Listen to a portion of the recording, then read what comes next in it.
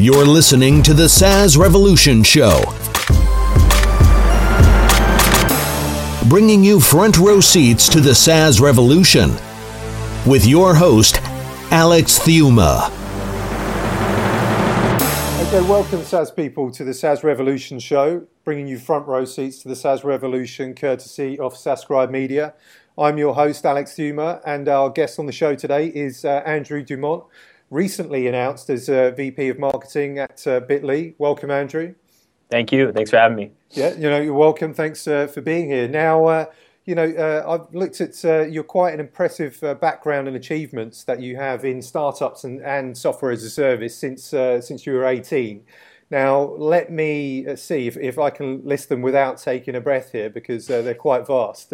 So since the age of 18, you've been building and growing companies like Tatango, Seismic, which was acquired by Hootsuite, Moz, Stride App, CRM, which was a side hustle of yours, which was acquired by Prosperworks. Then more recently, you've been entrepreneur in residence at BetaWorks, which is a startup studio that's been known for investing in Tumblr and Airbnb. You've also been named as one of Forbes 30 innovators under the age of 30. And also the United Nations appointed you as an entrepreneurial delegate. On top of that, you advise at Techstars and Startup Weekends and an occasional columnist at Inc. magazine. You've also got a blog at andrewdumont.me. And recently, obviously now joined Bitly as VP of Marketing. Now, there's a ton of stuff there, but did I get that right? Yeah, that's right. I mean, with startups, right? It's not as smooth as a background, but it's that you did a very, very good job. One of the better jobs I've heard. So thank you for that. All right, very good. But I mean, I guess with all of that, I mean, as I say, there's a ton of things there that you've done since you've 18. I mean, have you had time to do anything but work? No, I mean, to be honest with you, I really enjoy work, and I really enjoy building startup companies, as you can tell. So, I've kind of that's my fun, and as I'm sure you can relate, my side hustles were also my work, right? And I just love doing it, and any free moment that I have, that's kind of where I put my time and my energy. So, yeah, I mean, it's kind of my fun. It's my hobbies. And as lame as that is, that's kind of the way I work. But why startups, rather than working for sort of, larger companies? What is it about startups that you love? Yeah, I mean, so I ask myself that a lot, actually, because they're much harder, right? The pay is often less, the hours are often longer, and people don't really understand them as well, right? Like when you look at them from an outside perspective, they don't necessarily look as sexy as working for Facebook or Google or whatever it may be. But for me, I really love the idea. I'm pretty infatuated with the idea of taking something that didn't exist or exist in a very limited capacity and bringing it to something much larger and more impactful and a real company. And I just love that building process. And once you kind of do it once and you see the process and you fall in love with it, it's really, really hard to leave. And I really, I get excitement, and I get, what wakes me up in the morning is the front, learning things firsthand and failing and having the freedom to fail, is something that kind of, really makes me happy. And that's how I learn. And startups are the only place where you can do that. And you can do that quickly. So I really have fell in love with the pace of learning, the concept of creating something from nothing, and just the community as well. I mean, I love being around builders, creators, people that are doing stuff every single day. Haven't left since. Well, what if you name checked sort of Google and Facebook there? What if they came knocking on the door with a great package and say, hey, we want you to be VP of marketing of Google. Is that something you would say? Oh well, you're too big for me, and I prefer to build something much smaller and see that grow. What would you do in that situation? Yeah, I have had opportunities to go work at companies like that, and I always nothing against them, right? I mean, they're obviously amazing. Amazing companies, right? Good political answer there. Yeah, well, no, but what every startup wants to become, right, is that. Yeah. But no, for me right now at this stage of my career and my stage of life, I'm much more attracted to early stage companies just because I do really think the pace of learning is just so much faster at early stage companies. And you just don't get quite the same thing. So the way I look at it, Google or Facebook, is that's kind of what I want to do when I want to slow down and pull back and kind of start coasting a little bit, which I hope never to do. But it's just not for me, at least at this stage right now. So. Okay. So Google or Facebook is sort of a potential semi-retirement home. There. Yeah. Well, I mean, I wouldn't go that far. I'm sure a lot of people get offended by that. Yeah. No, I mean, it's just not for me right now. Okay. All right. Understood. So I mean, with the startups that you've been involved in, some of them you've joined, as an employee, but some of them you've actually being a founder or a co-founder of, and one of those was Stride App, which was a CRM company, which was a side hustle whilst you were working at Moz, and you were working on that in the evenings and weekends, and Stride App was a company that you sold to Neil Patel, right? Yep, that's right. What did you learn from, I guess, working on that as a kind of side hustle? Whilst you had a full-time job, and why did you sell the company when you did?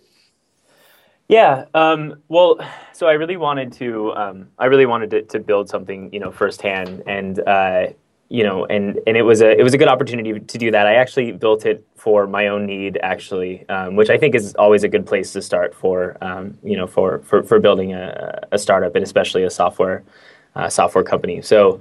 I mean, I learned how challenging it can be doing a side hustle. It's very, very hard, and especially with a small team as well, which is what I had working with me at Stride. It's very hard keeping people motivated, keeping yourself motivated, and continuing to push. When you're already working one full-time job, and it's never easy getting something off the ground. But to be honest with you, the work that I did with that was actually some of the work that I'm most proud of, just because it is so difficult to execute well in a startup in general, but as a side hustle, it's very, very hard to do. I really learned a lot about team motivation. I really learned a lot about how to get something off the ground, how to scale, with limited time, limited resources. Mm-hmm. It was all bootstrapped. So I learned a lot about, being very efficient with the capital I did have. The reason why we ended up selling it was, some of us wanted to go full time on it, others of the team didn't, and it was, we just weren't all in as a team, and it wasn't something that, or at least an idea that we were really passionate about enough to really commit another couple years of our life to it full time, or however long it took, right? So. So that's why we ended up, deciding to sell it. But, it was an amazing process. And, we built a profitable business that was generating, a decent amount of revenue every month, and had a lot of customers and folks that really enjoyed the product. And, for us, we found a good opportunity to put it in the hands of somebody who was going to take good care of it and continue to evolve the product. So that was the process behind that. And how did you come about selling it to Neil, of all people? Yeah. So Neil and I have known each other for a while, and as you know, he's one of the prolific SaaS entrepreneurs out there. It just kind of lined up, and he did. What ended up happening is they ended up acquiring it, Neil and Heaton, and they spent some time on it, and then they parlayed that into another purchase by Prosperworks, who now is owning and managing it and running it, and so it just kind of came up through a friendship and an opportunity, and I think it worked out well.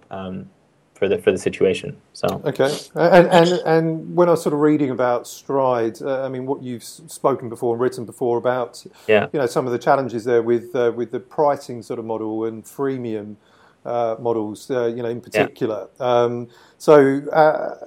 Specifically in that case, can you elaborate on, the challenges that you had with freemium and your thoughts on freemium, as a SaaS sort of pricing model? Yeah, so I mean, I think freemium is great, and if you can do it, the problem for us was that we were bootstrapped, like I said, right? So revenue was important for us to continue to operate and devote the time we needed to continue to evolve and get the right people on and all that. So for us, freemium didn't really work as well, just because when you do freemium, you obviously get a much larger user base, and there's definitely a lot of value in a user base, and you can move people through the funnel to paid oftentimes. But generally, from a pure conversion rate standpoint and revenue standpoint, typically freemium doesn't perform as well, or at least in my experience, it doesn't perform as well as a pure paid product. So what we did when we started Stride is we started as freemium, and then we moved into a pure subscription-based product with a 30-day trial, and it performed better from a pure revenue standpoint. But keep in mind that was under the context of a bootstrap product and a side hustle. But if I was to do it full time, I do definitely believe in freemium, and we likely would have doubled down on the freemium model. It just wasn't generating the revenue we needed for the type of situation that we were in. Okay, and just I guess kind of last sort of bit on the side hustling, which we've talked about. So what advice would you give to SaaS founders that perhaps are in a similar position to where you were when you were working on Stride as a co-founder in terms of the side hustling aspects? What advice would you give to a SaaS founder in a similar kind of shoes to that position? Yeah, well, so I think it's a beautiful way to do it. I think the amazing nature of SaaS businesses is that you can generate revenue from day one, and oftentimes you can generate revenue without a very heavy or very large cost on a monthly basis to do that. The other thing too with SaaS is that it often takes a lot of time to ramp up a SaaS business from no revenue, no product to meaningful revenue, right? And there's obviously some sexiness with raising venture capital, but truly the real holy grail for SaaS founders is to get a product in market, to prove the concept, to prove that it can produce revenue, and get to the point where you don't necessarily need venture capital funding, but venture basically accelerates your growth. And that's the real point of power that you want to be in as a SaaS entrepreneur. And doing something as a side project allows you to get to that point without the true burden of burning cash and the time that it takes, burning the time that it takes to get a product in market and to that point. So I'm all for it, and I would do it again 100%. You just have to have some clear timelines in place and some clear numbers that you're looking at, right? Like for me, it would have been X amount of revenue generated per month from this product. That would have been my trigger to say, okay, we're ready, let's go full time on it. But I just didn't have the right team in place to do that. So I guess that's my advice is definitely do it, but set very strict guidelines around your timeline for it. Okay, no, it's good advice. And I guess kind of fast forwarding a bit to present day, and so now you're at Bitly, and I know and use Bitly for URL shortening, but I guess kind of beyond that, can you sort of tell us what other products it has? How is it sort of helping SaaS companies? Yeah. So this was actually a really fascinating opportunity. So I came to BetaWorks, which was the startup studio that you mentioned, and BetaWorks was actually the studio where Bitly was created back in 2008. So basically, what happened was I did this entrepreneur in residence program, and the partners at BetaWorks basically wanted me to move into a role at Bitly, an executive role at Bitly, Bitly's in a really unique spot. So they are actually a SaaS business, and a lot of people just don't know that. They have, obviously the free product that millions of people use every single month, but they also have basically a pro version of that is an enterprise level SaaS product that 750 large enterprise businesses are using every single month. And it's actually a really, really fun challenge. And a lot of my experience is in self-service SaaS, where you put in your credit card, sign up, and the funnel is much cleaner. At Bitly, the funnel is actually quite a bit more complex, and enterprise SaaS is actually very different than self-service. And I really, really wanted to understand enterprise SaaS, and the marketing challenge that Bitly presents, I think, is really exciting. So that's kind of how this relates to SaaS, and it's a really fun challenge and a really different kind of challenge. And this I guess kind of SaaS product. This is the Bitly brand tools, right? Yeah, that's right. Okay, all right. That's right. Yeah. And obviously, this is not an interview for Bitly. You already got the job, but what do you plan to bring to the table for them as VP of marketing? Yeah, I mean, so I'm very much a performance type marketer, and I'm a SaaS entrepreneur at heart, right? So. Yeah. So everything that I'm going to do is going to be performance based and really bring some rigor to their funnel. So it's a lot of just kind of nuts and bolts work on getting the funnel in place and really like turning it into a real enterprise software business. It's a relatively large business right now. It's a 10 mil a year SaaS business right now from their enterprise product, but it can be much larger. And so it's a lot of just nuts and bolts. It's it's making it clear that Bitly does actually have a paid software product, and that's just things like putting pricing on the site, building a credit card sign up form to actually start using the enterprise product, and it's just doing a lot of the things that that we all know how to do, but it's just kind of putting those things in place. So it'll be fun. I think it's always challenging when you have a free product that lived for a long time as a free, URL shortener, right? But now it actually needs to turn into a business, and that's the process that we're in right now. Okay. No, I mean it sounds like it's going to be fun, and it's definitely a very cool brand as well. So best of luck, with that venture. I mean, do you still have time to blog? I mean, I mentioned. AndrewDumont.me, at the beginning, is that, still going to continue now you've started this new role? Yeah, it will. It will. I mean, I'm sure blogging is very tough to do on a consistent basis. Life gets in the way sometimes, but I mean, I'm really going to make an effort to be more consistent and share some of my learnings here. But absolutely. Okay, and one of I think your well-known blog posts is 21 tactics to acquire customers. I guess we haven't got time to go through all 21, but for any SaaS founders listening, in particular. Can you give us 3 tactics to acquire customers, from that list? Oh gosh, can you remember them? It's been a while since I wrote that. I think that was back in my Moz days. But no, I mean, I would recommend people obviously to go give it a read and see if anything jumps out. But generally, I think I think for a lot of SaaS founders, it's not really the tactics, right? It's just kind of having a plan, and it's having a testing process in place. Because what you'll find is that some tactics work really, really well for some companies and others don't. And it's really just kind of finding the things that work and then really doubling down and investing on those things. So I really don't remember all of them, but I do recommend definitely going back and taking a look at that post and reaching out to me if you have any questions as you work through it. I'm just hello@AndrewDumont.me. I found those are really just hands-on stuff that I learned from Moz or Stride.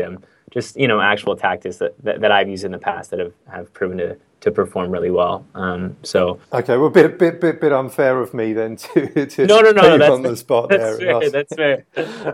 Okay, but another thing that you've spoken about before, the topic of growth hacking, which is possibly like the SaaS job role du jour, right now, very sort of trendy. But you've had kind of mixed opinions about it. Is that something that you could elaborate on? Why you have sort of mixed feelings around growth hacking? Yeah, I mean, it's not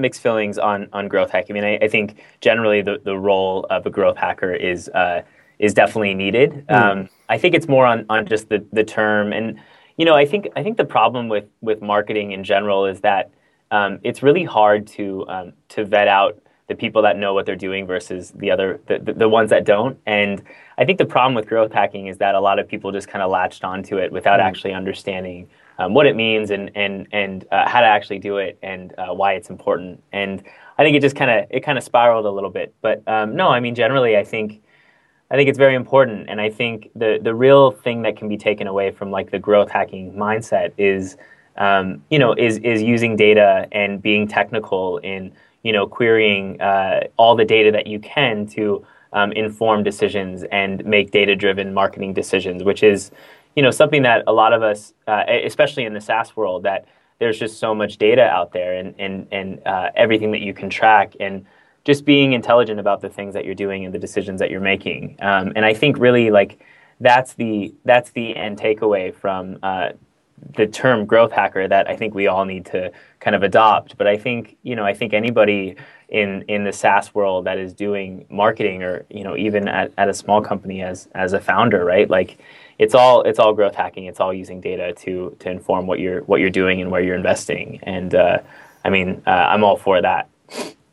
Okay, and another thing which is, I guess, kind of quite cool to say these days is that that people have failed. That you've failed as an entrepreneur, and it's kind of a lot more acceptable to talk about this. And there are even sort of events where founders and go and speak about their failures, but which is very good because a lot you can learn from that, what to do, what not to do. But you've also kind of written that one of the things that you're most proud about is the failures that you've had.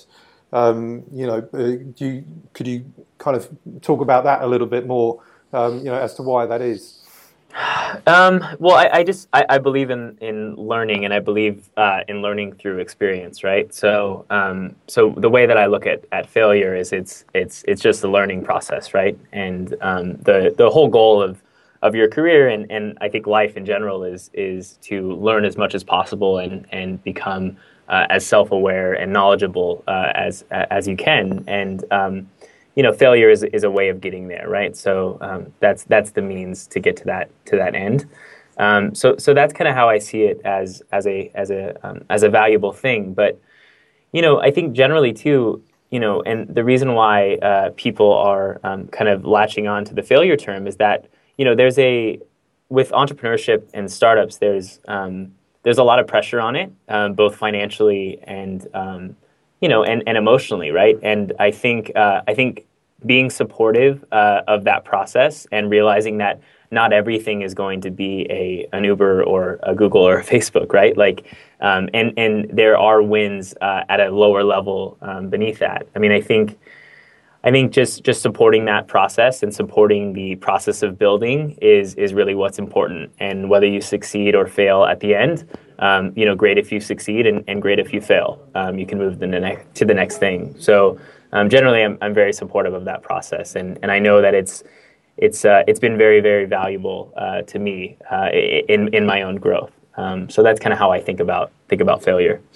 Okay, no, great answer. And okay, I think we've got time for one more question here. Now, this is not really sort of SaaS related, but how long do you take before you play the Forbes 30 under 30 card when on a date?